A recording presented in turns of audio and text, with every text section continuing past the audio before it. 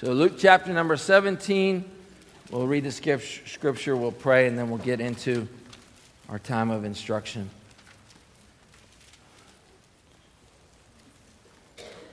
Let's look at verse number 28. Likewise, just as it was in the days of Lot, they were eating and drinking, buying and selling, planting and building.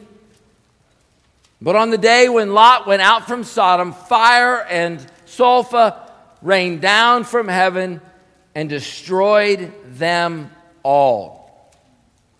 So will it be on the day when the Son of Man is revealed.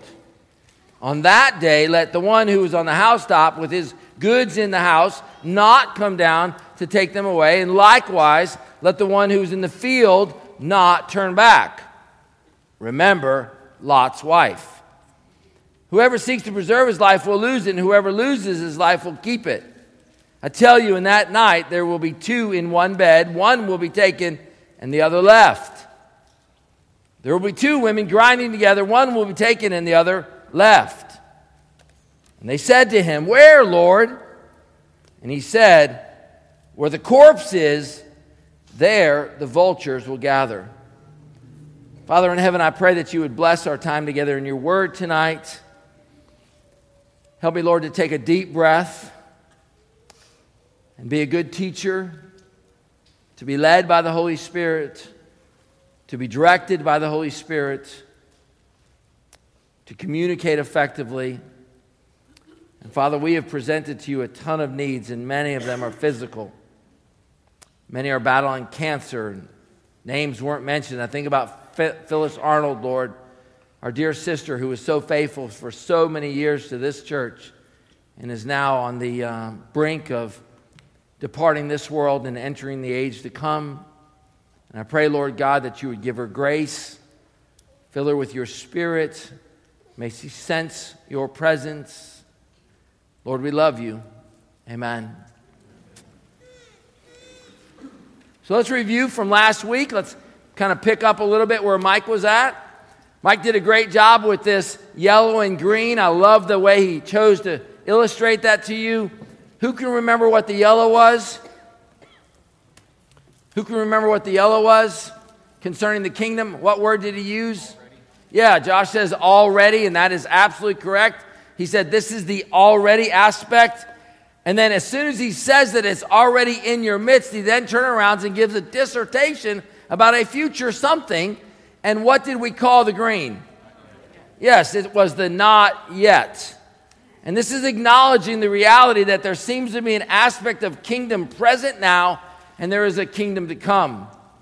Now, there are at least three perspectives on this idea of kingdom, and I'm going to label them with classic or traditional dispensationalism, progressive dispensationalism, and then New Covenant theology. And if you're not familiar with those terms, you can Google them. Gospel Coalition has some good articles that you can begin reading to familiarize with them. But in classic dispensationalists, the idea is that the Davidic covenant was offered, rejected, and postponed. It was offered, rejected, and postponed. The difference between classic dispensationalism and progressive dispensationalism is kind of twofold. They acknowledge the already and not yet aspect, and they also view David slightly different. In New Covenant theology, the perspective is the already, and the not yet is not the millennial kingdom as you see in dispensationalism, but the eternal kingdom, and that would be the difference there. Let me give you two examples. This is coming out of Blue Letter Bible. This is Larkin. You'll recall that Larkin is one of our classic dispensationalists. What's he known for? The charts. That's correct. He's a mechanical engineer by trade, and he gives us all these incredible charts. I want you to listen to the language. But when 600 years of times of the Gentiles, and by the way, my source is Blue Letter Bible right here. You can read the entire thing for yourself. When 600 years of the times of the Gentiles had run their course, God again made the attempt to set up his kingdom on the earth. Now, when you hear those words, I mean, that should just be, God doesn't make any attempts. Okay, that's problematic language. He announced the kingdom to Mary, the birth of the king. 30 years later, the king's forerunner, John the Baptist, announced the kingdom was at hand. And when the king manifested himself to Israel, he himself made the same announcement and later sent the 12 and the 70 to proclaim the same thing. But the king was rejected, crucified, and setting up the kingdom was postponed. And that's the idea right there. And that's what's going to separate a classic dispensationalist. The kingdom took on its mystery form under the name Kingdom of Heaven. And if you acknowledge this idea right here, then you have to conclude that the only place you can find information about that is in Matthew, and you have to use the King James translation because that's where that heavy emphasis of Kingdom of Heaven is in Matthew, Kingdom of God is in Mark.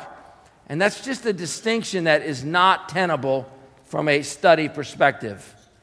Let me give you another one. This is John Woolward.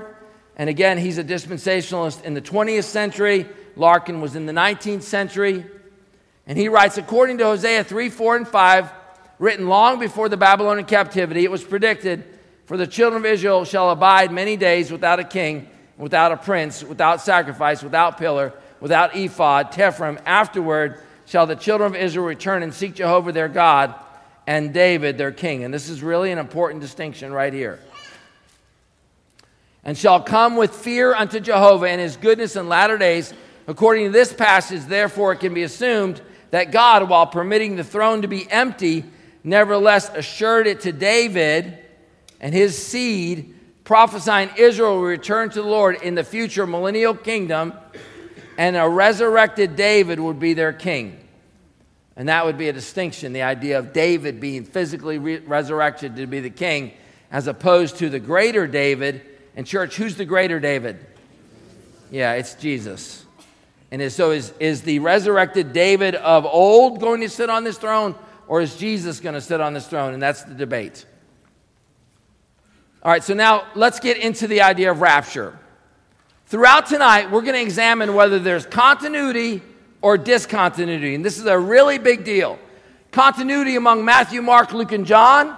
Continuity between Jesus and Paul. Continuity between Jesus, Paul, and John. Continuity even between 1 Thessalonians and 2 Thessalonians. So we're going to use this language throughout the night, this idea of continuity versus discontinuity. So now let's get into the rapture. Where do we get this word rapture? Let's unpack that first. It derives its origin from a Latin word in the Vulgate. It's a Latin word in the Vulgate. So let me read it to you in the ESV. Then we who are alive and who are left will be caught up together with them in the clouds to meet the Lord in the air, and so will always be with the Lord. And so this word caught up right here, this word caught up in the Greek is translated in the Latin as this R-A-P-I-E-M-U-R. In the NASB, it's also caught up. So there's universal agreement on the caught up. Now, where's this found? Yeah, this is 1 Thessalonians chapter number 4. And we'll read the context. But we do not want you to be uninformed, the King James says, ignorant, brothers, about those who are asleep, that you may not grieve as others do who have no hope. For since we believe that Jesus died and rose again, even so, through Jesus, God will bring with him those who have fallen asleep. For this we declare to you by the word of the Lord, that we who are alive, who are left until the coming of the Lord, this is the word parousia, we'll look at that in a moment, will not precede those who have fallen asleep. For the Lord himself will descend from heaven with a cry of a command, with the voice of an archangel, with the trump of God. So we have a cry of a command, we have an archangel, and we have a sound of a trumpet. We need to remember that. The dead in Christ will rise first, and then we who are alive, who are left, will be caught up together. Here's our word in the Latin, rapture. With them in the clouds to meet the Lord in the air, and so will we always be with the Lord. Therefore, encourage one another with these words. So again, this word rapmir here is Latin. I want you to notice it's a verb. The idea is snatch, grab, carry off, abduct.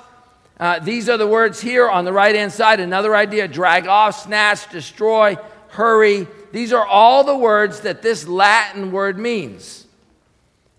Going into the Greek now, not the Latin, it's harpozo right here. Here it is right here. And I need you to see This is a verb. This is the big deal. This is not a noun. As my granddaughter reminded me, Papa, nouns are person, places, and things. Okay?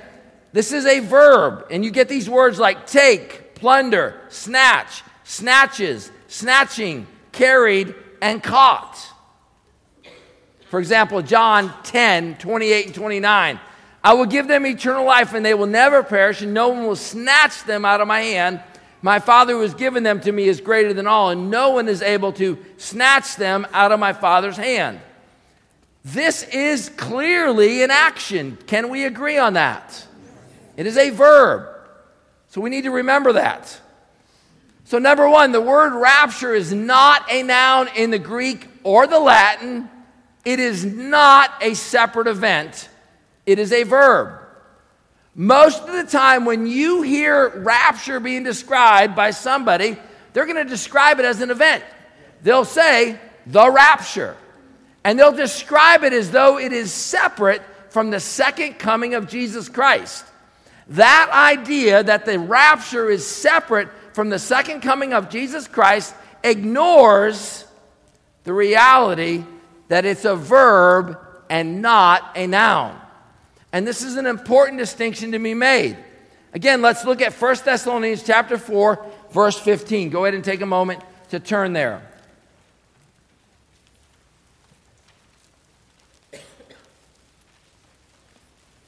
Again, 1 Thessalonians chapter 4, verse number 15.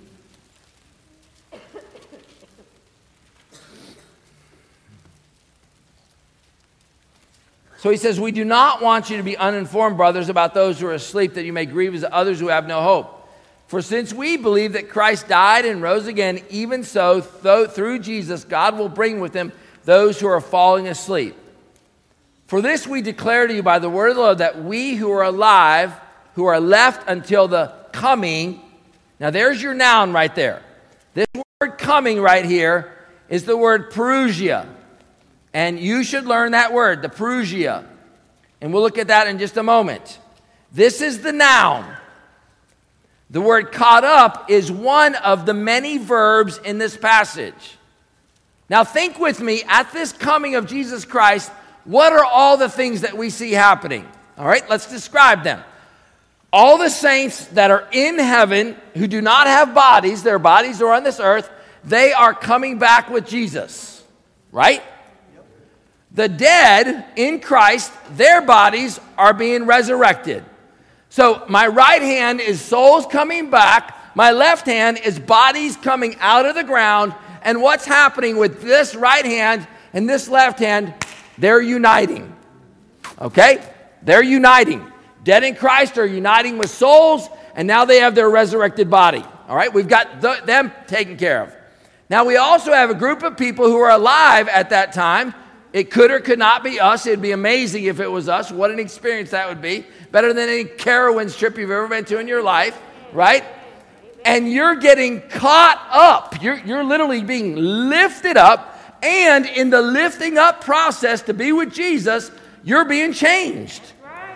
According to 1 Corinthians chapter 15, in a twinkling of an eye, in a moment of time, you're ditching your present old physical body and receiving a spiritual body, a glorious body like the one that Christ had. So there are numerous events happening at this second coming of Christ, or this parousia right here. And again, here's the blue letter Bible. We're going to use that throughout the night.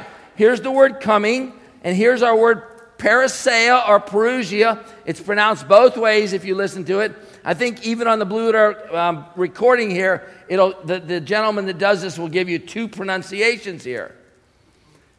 This is a noun. This is important because this is our event.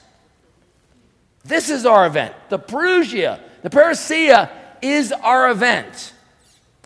In the context of 1 Thessalonians 4, the rapture is one of many things that happen at the second coming. Many things. Souls of the saints return with Christ. The dead in Christ are raised up, and those who are alive are caught up. Isn't it interesting that we have not assigned a name to the other two. In other words, this letter C right here is the only one that gets the word rapture. The other two don't get their own noun associated with it, only the rapture. And every time you hear someone refer to the rapture as a noun, they're using the word incorrect. Is the rapturing, the gathering, the caught up with. That's the idea here. Again, you'll bring with them who are fallen asleep, the dead in Christ rise first, and we will be caught up together with them in the air. Number 3, nowhere, and I mean nowhere, in the New Testament is there any indication that Christ returns twice. Now some of you may think, well, are you new to this idea? No. John was here. 2012. Mark chapter 13. That's when all this started for me. This journey is 12 years long. And in 12 years of preaching 2 sermons a week, various other preaching events, lessons in all kinds of venues, I've not found anything in Scripture to contradict what I'm teaching you tonight. I'm not presenting this to you for the first time. Many of you who've been with me since then remember these lessons. Steve was on staff. Jonathan was on staff. Bill Sturm was on staff at that time. When I ran into this, we huddled in my office. We had lots of conversations about, what is this? This is contrary to everything I've been taught. This idea of the rapture is not a separate event, but is a subset. You will find nothing in Scripture to give you any indication that there is a secret coming of Christ. An invisible one, and one in which he grabs everybody and they disappear back. It's not present. In fact, if you look at Blue Letter Bible and you look up the word Perusia, it occurs 24 times in our New Testament. It's described as the coming, the arrival, the event. It is the future visible return from heaven of Jesus. Now, it's not used only in that context. Paul could have a coming. Peter can have a coming. When I show up at your front door, Georgianne, I'm coming to your house. I'm not coming sneaking and grabbing and you see me. It's a very visible showing up. Listen to the language of Blue Letter Bible, the future visible return from heaven of Jesus to raise the dead, hold the last judgment, set up a formally and gloriously kingdom of God. So now turn to Matthew chapter 24.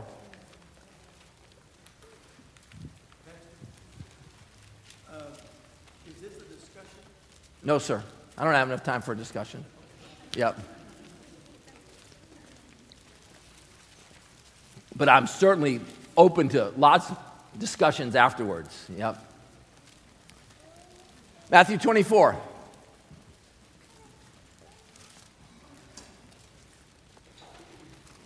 Now, I trust when you're turning there that you know why you're turning there.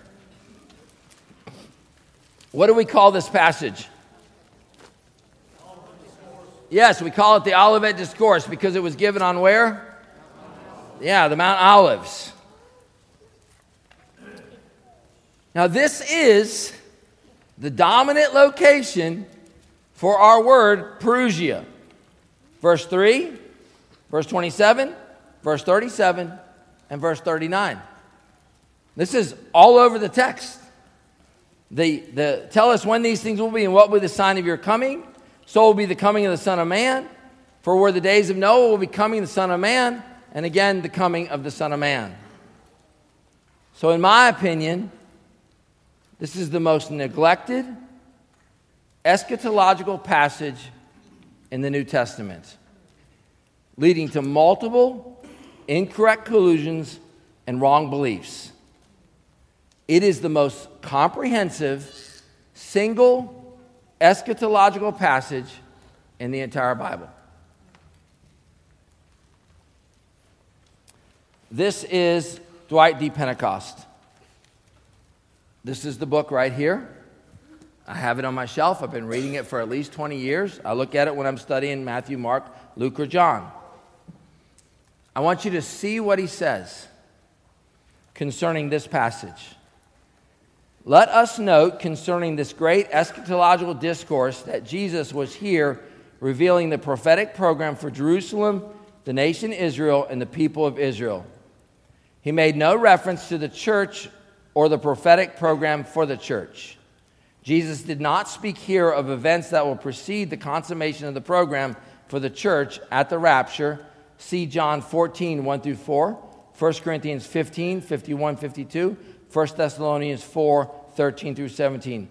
Rather, he dealt with the future tribulation or 7-year period that will complete the prophetic program for Israel as revealed in Daniel 9:27. Because of its Jewish context, this portion of Scripture must be interpreted with reference to Israel and not the church. Now, do you see what he just did? All right? Is it okay to do that? I want you to think about this. He said that when you read this passage, do not think of it as applying to who?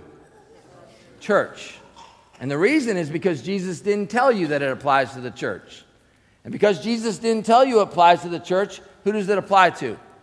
According to him, it's Jerusalem and who else? Israel? Yeah. Now, here's what you need to realize. Matthew, Mark, Luke, John, 4 Gospels. The word church is used twice in 4 Gospels. Mark, no reference to church. Luke, no reference to church. John, no reference to church. Not even one time. So if Jesus has to tell me this is for the church, he didn't tell me that for Mark. He didn't tell me that for Luke. And he didn't tell me that for John. This is bad hermeneutic. There are 2 references to the church in the book of Matthew. You should know them. Matthew 16. The gates of hell will not prevail against the church. Jesus is going to build his church, and the gates of hell will not prevail in it. That's the first one. Matthew 18. That's the passage when we have sin against our brother, right? Tell it to one-on-one. Then what do? Go to 2 or 3, and then where do we go? The church. That's your last reference to church, Matthew 18, until you get to Acts chapter 2. So, if you follow his logic, and you turn to, we don't have time to do this, but if you turn to Matthew 28, and where am I going to Matthew 28? Come on, all you should know this. The Great Commission. He does not give you any word in the church. All right? What is in Matthew 5, 6, and 7? What's in Matthew 5, 6, and 7? What do we call it? The Sermon on the Mount. Well, that's not for us because he didn't mention the word what? Church. Here's what I want you to see. Here's John 14. So this is what he's saying here. Now turn to John 14.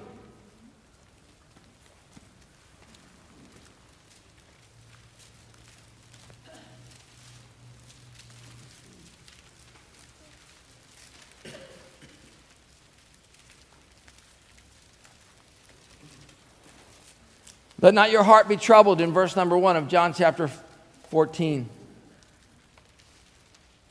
Believe in God. Believe also in me. In my Father's house are many rooms. King James has mansions. If it were not so, I would have told you that I go to prepare a place for you. And if I go to prepare a place for you, I'll come again and take you to myself, that where I am, there you may be also. Did you see where he said church? Did you notice where he has the word church? Did you see church? No, I didn't either. So how am I supposed to know that this is the church without the word church? You say, are you mocking? I'm not mocking. I'm trying to make a point that you don't get to tell me something is not applicable to me without a legitimate reason. You don't just get to say, don't worry about this. So let's go back to Matthew 24 and let's look over it because it is incredible.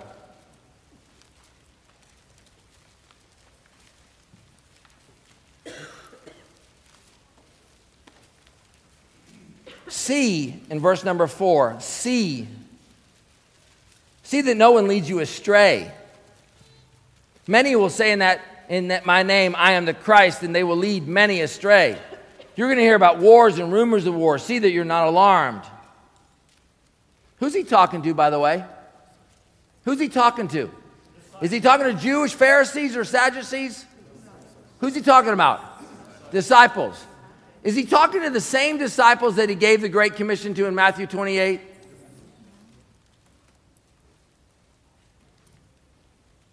See that no one leads you astray. Nation will rise against nation, kingdom against kingdom. There will be famines, earthquakes, various places. All these things are the beginning birth pains. They will deliver you up for tribulation, put you to death. You'll be hated by all nations for my name's sake. Many will fall away and betray one another, hate one another. Many false prophets will arise and lead many astray. Because of lawlessness will be increased, the love of many will grow cold. But the one who endures to the end will be saved. And this gospel of the kingdom will be proclaimed throughout the whole world as a testimony to all nations, and then the end will come. Now look at verse 15. So when you see the abomination of desolation spoken by the prophet Daniel standing in the holy place, let the reader understand, and let those who are in Judea flee mountaintops. Let the one who's on the housetop not go down to take what is his house. The one who's in the field, don't turn back to take his cloak. Alas, women who are pregnant and those who are nursing infants in those days, pray that your flight be not in the winter or on the Sabbath. For then there will be, notice please, great tribulation. Great tribulation, such has not been from the beginning of the world until now, no, nor ever will be. And if those days had not been cut short, no human would be saved. But for the sake of the elect, those days will be cut short. If anyone says to you, look, here's the Christ, or there he is, do not believe him. False Christs and false prophets will arise and perform many great signs, wonders, so as to lead astray, if it were possible, what's it say, church? Even the elect. Now, if Jesus Christ is not talking to the church, then you have to conclude that he's using elect in two different ways. The elect of us, and then a separate Jewish elect that doesn't mix.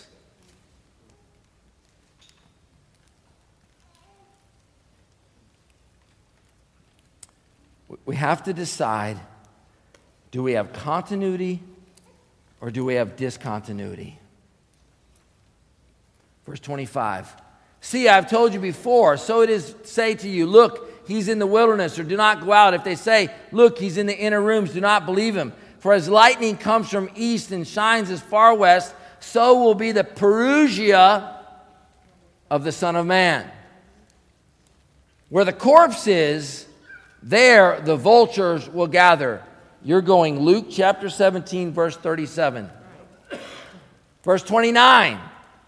Immediately after the tribulation of those days, the sun will be darkened, the moon will not give its light, the stars will fall from heaven, the powers of heaven will be shaken. Then will appear in the heaven the sign of the Son of Man, and then all the tribes of the earth will mourn, and they will see the Son of Man, Parousia, coming on the clouds of heaven with power and great glory. Now look at verse number 31. And he will send out his angels with a loud trumpet call, and they will gather his elect from the four winds, from one end of heaven to the other. So let's look on the screen for just a moment. The gospel's got to be preached and continue to be preached until Christ comes. There's going to be some type of abomination, desolation event that we should be aware of. Paul will talk about that more in 2 Thessalonians chapter 2. The final days will be characterized by an unprecedented level of deception, such that were possible, even the elect, although it's not possible, would be deceived. 4, after the great tribulation, Christ will appear, and I have underlined here, in a very visible way. Number 5, a trumpet call will announce the gathering of the elect of God in the air. And then number 6, moving to chapter 25, there'll be a final judgment.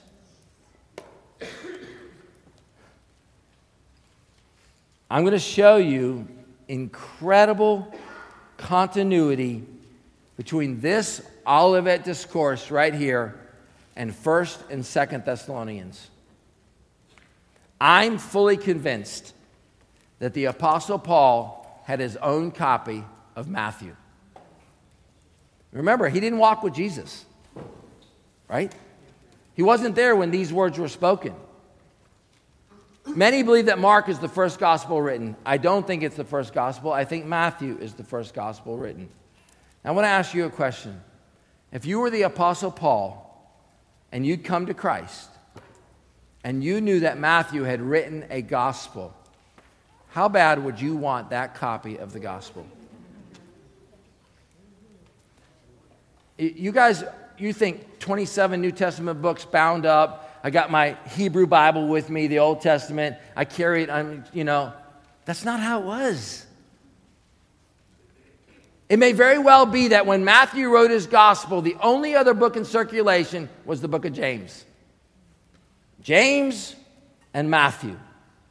And if you're Paul and you haven't been there walking for 3 years, and there's an incredible account of that, do you not want to get a hold of that? Now look, I am not negating divine inspiration. Did the Holy Spirit give them all the words? Yes. Sure. But did he turn them into robots to where they didn't have to read, they didn't have to think? No. No. Did Paul have to do the hard work of learning? Yes. Absolutely. So I want to ask, how much did this Olivet discourse influence Paul's theology? We don't have time to read Mark 13, but you don't get any new details from Mark's Olivet discourse. It's nearly identical, only more condensed. So now leave your Bible open to Matthew 24, and let's look at Luke 17 on the screen. So you're in Matthew 24, and let's look at Luke 17 all over again. And he said to his disciples, the days are coming when you desire to see one of the days of the Son of Man, and you will not see it. They're going to say, look there or look here. Do not follow them. As lightning flashes and lights up from the sky, one side to the other, so will the Son of Man be. Do you think that Luke is talking about the same event, the same description as Matthew? Yes, sister? The first must suffer many things and be rejected this generation, just as it was in the days of Noah, so it will be in the days of the Son of Man. They were eating and drinking, marrying, giving in marriage, until the day when Noah entered the ark and the flood came and destroyed them. Likewise, just as it was in the days of Lot. Now, this is new information. Did we read anything about Lot in Matthew 24? No, we did not. This is new information. So how similar are these passages? My answer is very similar. Very similar. Look at the end of Luke 17. But on the day when Lot went out from Sodom, fire and sulfur rained down from heaven and destroyed them all. Notice verse 30. So will it be on the day when the Son of Man is revealed. What is the it referring to?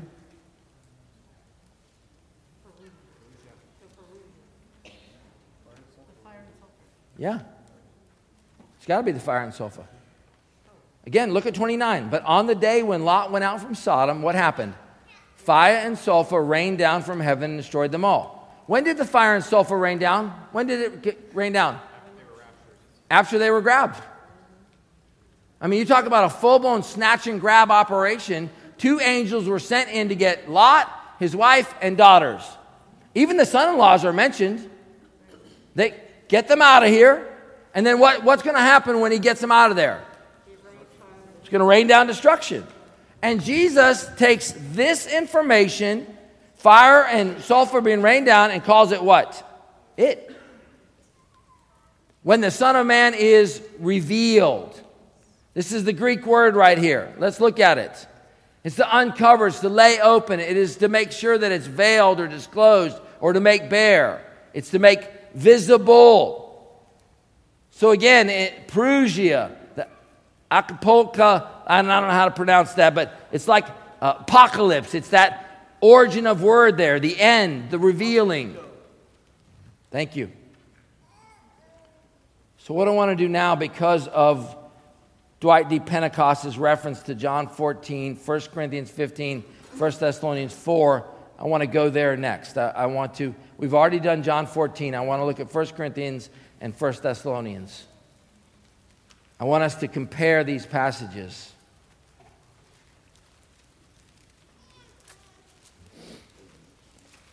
I want to teach you what I'm calling the trumpet connection. I want to teach you what I'm calling the trumpet connection.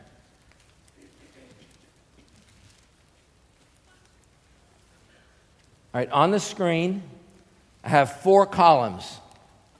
2 are in blue, 2 are in green. I have Matthew 24:31.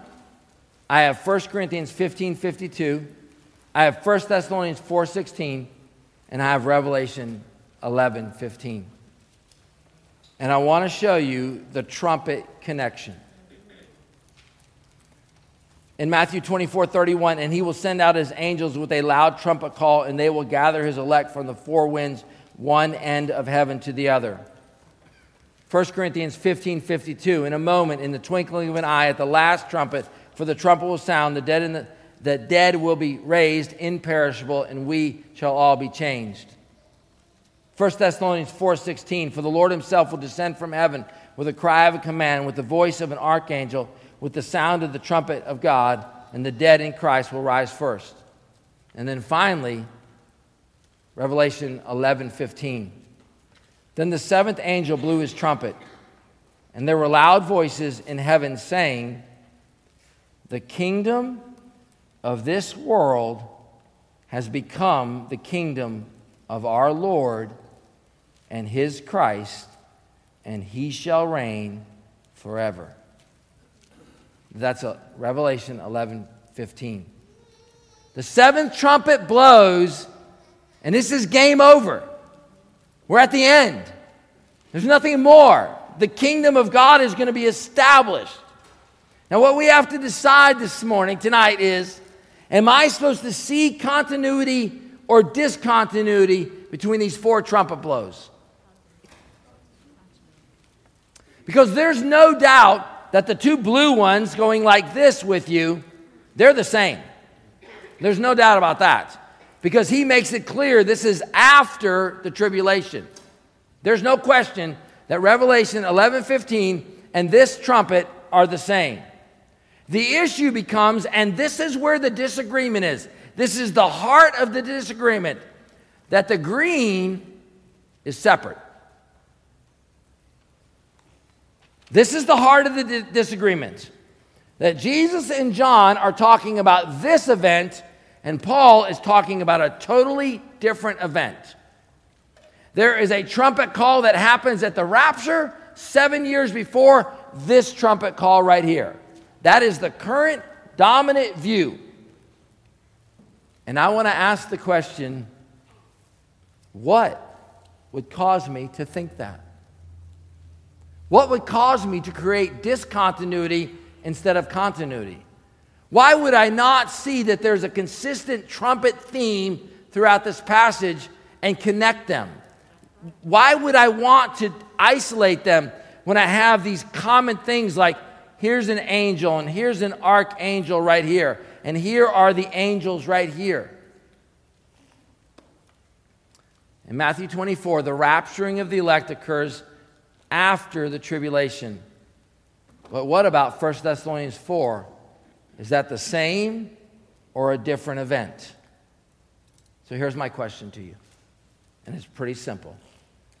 Is the target audience the same between 1 Thessalonians and 2 Thessalonians? Paul wrote 2 letters. 1 Thessalonians and what? 2 Thessalonians. Okay? Do you think that the target audience was different or the same? Same. You get your first letter from Paul, and you get your second letter. Do you think that there were many people who heard both letters in the church? Okay. So, can I use 2 Thessalonians to influence you concerning 1 Thessalonians? Yes? I can. I've got the same author. I have the same church. Same context. So turn to 2 Thessalonians chapter 1. We've already read 1 Thessalonians chapter 4 several times. 2 Thessalonians chapter number 1.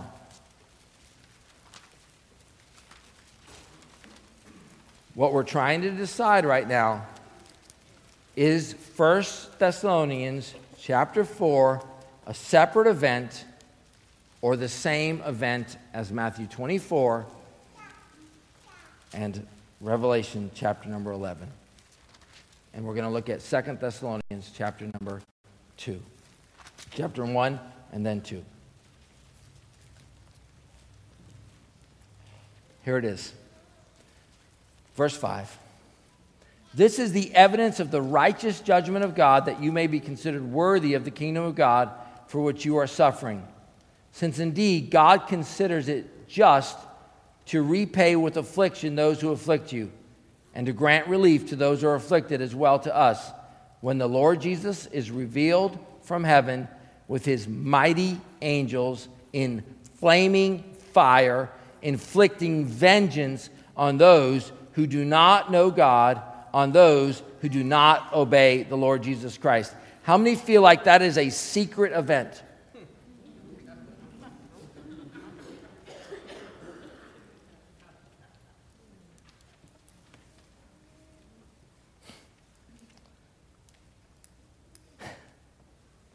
They will suffer the punishment of eternal destruction away from the presence of the Lord and from the glory of his might. When he comes on that day to be glorified in his saints and to be marveled at among all who have believed, because our testimony to you was believed. Now let's grab a hold of what Paul's saying here. Please don't just run over it. Would you allow yourself to just imagine for a moment being alive at this event? And you hear this piercing trumpet call. And you've read about the trumpet. You've heard about the trumpet. You've sung about the trumpet. And you look up into the heavens and the Lord Jesus Christ is there. And there are angels making a breakneck speed towards you. And they are snatching you up and gathering you to Christ Jesus. And you're seeing Jesus, Gene, for the very first time, face to face. You talk about a marveling level, Brian, that is going to be unprecedented. You're going to be like, this is the ultimate confirmation that everything I believed is true. Am I exaggerating this, or do you feel like that's a fair representation of how amazing this would be? And you are so thankful that you're not down there as vengeance is being poured out on those who chose to ignore the gospel of Jesus Christ. So here's what you have to decide. You have to say, this is the conclusion you have to make. In the first letter, Paul wrote to them about a secret event. And in the second letter, Paul wrote to them about a visible event. But he used the same Greek word, and he didn't give them any clue that there was a difference. Church, that's an untenable position. You'd have to assume that Paul was intentionally trying to confuse them by giving them no clues that he's moving from one event to another. But we're not done. Again, Paul uses the same word as Luke 17, this revealing word. In Paul, it's a noun. In Luke, it's a verb. But it's the revealing of Christ. Now let's look at 2 Thessalonians chapter 2. Listen to the language Paul used. Now concerning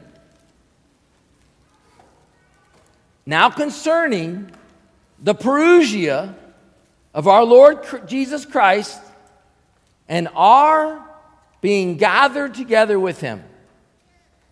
Now, if you mark in your Bible, I want you to underline the coming, the parousia, and I want you to underline are being gathered together to him.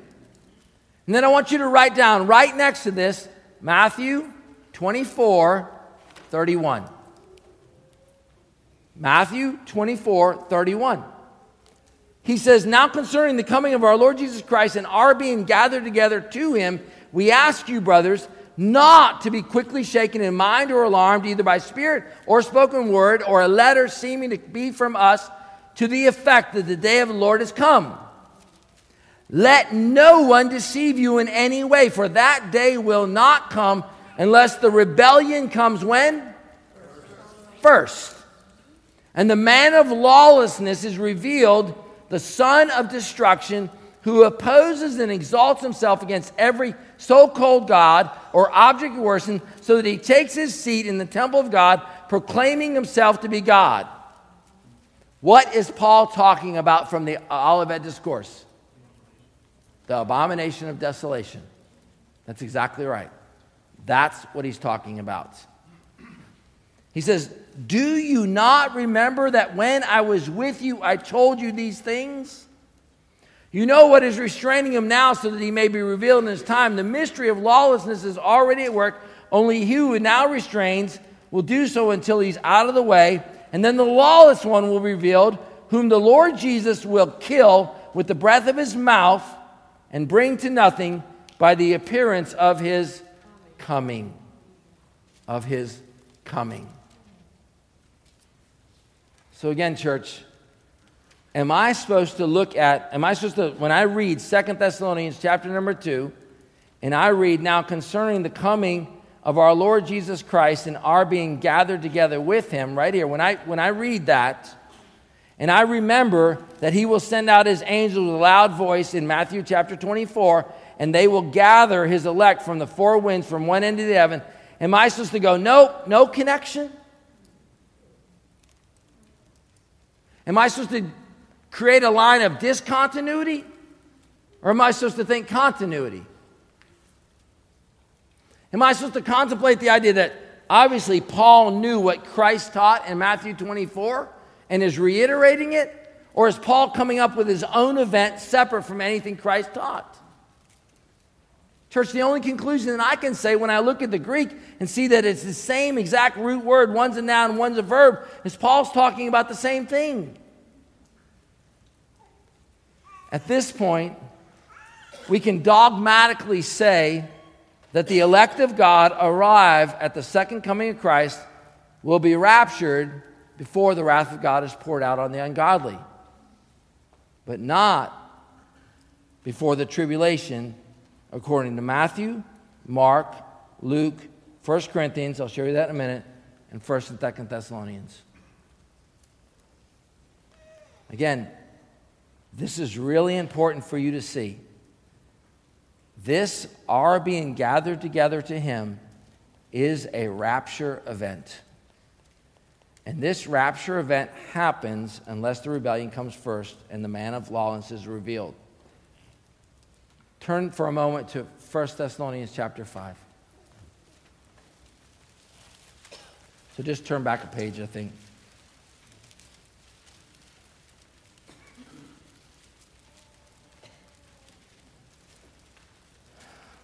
You'll hear this argument on a regular basis, but Jesus said he's coming like a thief in the night. So let's talk about that for just a moment. Again, look at verse 16. The Lord will descend with a cry of command, with the voice of an archangel, the sound of the trumpet of God. The dead in Christ will rise first. Then we who are alive or left will be caught up together with the Lord to meet them in the air, and so will we ever be with the Lord. Therefore, encourage one another through these words. And now keep reading. Now, concerning the times and seasons, brothers, you have no need to have anything written to you. For you yourselves are fully aware the day of the Lord will come like a thief in the night. While people are saying there is peace and security, then sudden destruction will come upon them as labor pains, pregnant women. Where's that coming from, church? Matthew 24. Exactly. Matthew 24. They will not escape. Now look at what he says in verse 4. Underline it in your Bible. But brothers and sisters at the church at Thessalonica, you are not in the what? You're not in the darkness. Brothers, for that day to do what? To surprise you like a thief. Why are you not in the darkness? Why are you tonight in this auditorium? Why are you not in the darkness? We have His Word. We have His Word. You know that there's a man of sin, a lawlessness type individual that's going to set himself up. You're aware of that. You don't exactly know what it's going to look like, but you're aware of it. When you see the conditions being set, you're going to be careful not to be deceived. You know that many are going to say in that day, Lord, Lord, the Christ, the Christ. You know that there's going to be all kinds of levels of deception. You're fully aware of that. You're looking at things happening, and it does not come upon you like a thief because, Kathy, you know what Scripture says. How many of you have your own copy of the book of Revelation? How many of you have your own copy of the book of Revelation? You have your own copy. That's good. All right, everybody should. Right. And the more you know that book, the less it's going to be a thief in the night. Can you see that or not, church? Have you not studied all the different symbols and signs and things that you should be expecting? It was written to the church to keep us in the darkness or to bring us into the light. When he says, unless the rebellion comes first and the man of lawlessness is revealed, the son of destruction, where does Paul get all this language? Look at Paul in 2 Thessalonians chapter number 2, verse number 10.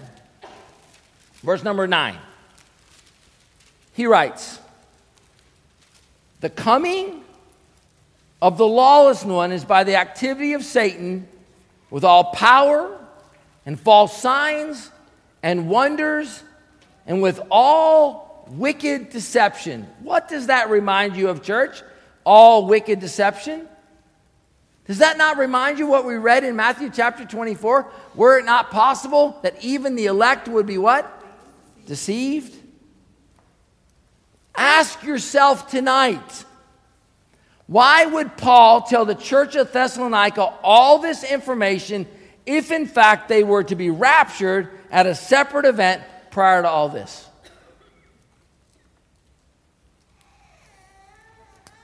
Am I supposed to see continuity here or not? All right, let's talk about 1 Corinthians chapter 15. If Paul has clearly explained in 2 Thessalonians chapters 1 and 2 that this trumpet of God event occurs after the man of sin is revealed, does he have to readdress it in 1 Corinthians 15? Does he have to readdress it? Or am I supposed to make the connection as I read his letters?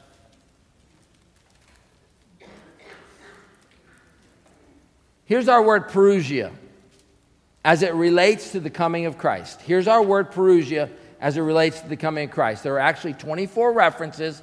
These are 14. The other 10 deal with the coming of Paul, the coming of Peter, the coming of different individuals. Matthew 24, 3, 27, 37, 39. 1 Corinthians 15, 23. 1 Thessalonians 19, 2, 19, 4, 15, 5, 23. 2 Thessalonians 2, 1, 2, 8. James 5, 7, 5, 8. 2 Peter 3, 4. 1 John 2, 28. Here's my question. One event or two events? And Lynn, if you concluded two events, then you have to be the one that tells me yes, no, yes, no, first, second, first, second, first, second. And how would you do that when it's the exact same Greek word? All right, let's go back to Luke chapter 17 for the last 5 minutes together so I can show you more continuity, not less.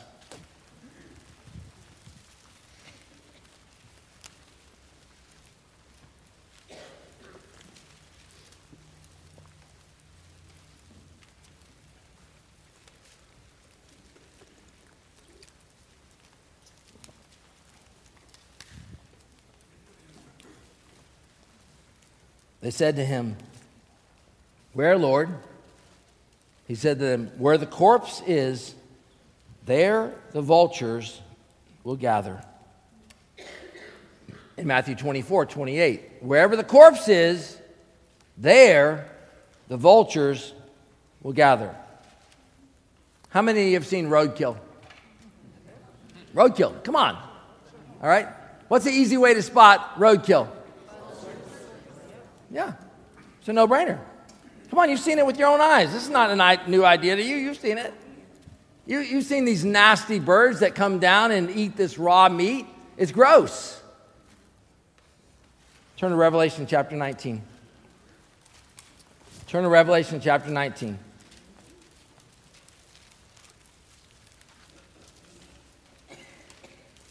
Look at verse 17. Revelation chapter 19, verse 17. Then I saw an angel standing in the sun. With a loud voice he called to all the birds that fly overhead, "Come gather for the great supper of God, to eat the flesh of the kings, the flesh of the captains, the flesh of the mighty one, the flesh of the horses, the flesh of their riders, the flesh of all men, both free and slave, small and great." And I saw the beast and the kings of the earth with their armies gathered to make war against him who was sitting on the horse and against his army. And the beast was captured, and with it the false prophet who is in presence had done the signs which he deceived those who had received the mark of the beast and those who worshipped its image. These two were thrown alive in the lake of fire that burns with sulfur. And the rest was slain by the sword that came from the mouth of him who was sitting on the horse.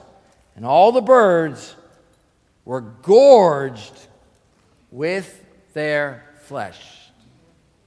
So here's my question to you tonight, church. Am I supposed to make a connection between Revelation 21, 17, back to Matthew and Luke, or a disconnection? What do you think, church? Connection. Absolutely. The central issue that you have to decide in a personal sense is, am I looking for continuity or discontinuity? Am I making connection points between writings, or am I looking to divide them up? I'm looking for continuity.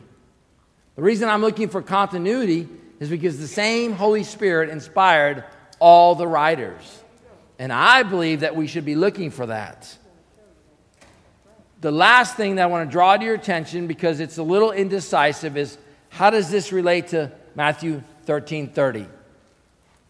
So last week we looked at this passage concerning gathering weeds first and then binding the bundles and then the wheat into the barn. And then we made this parallel between, I tell you, and that night there will be two in one bed and one will be taken, the other left. And we were wondering who's being taken here. In Luke 17 and Matthew 24, are the angels gathering the unbelievers or the believers? And clearly in Matthew 24, they're called God's elect. So here's the question.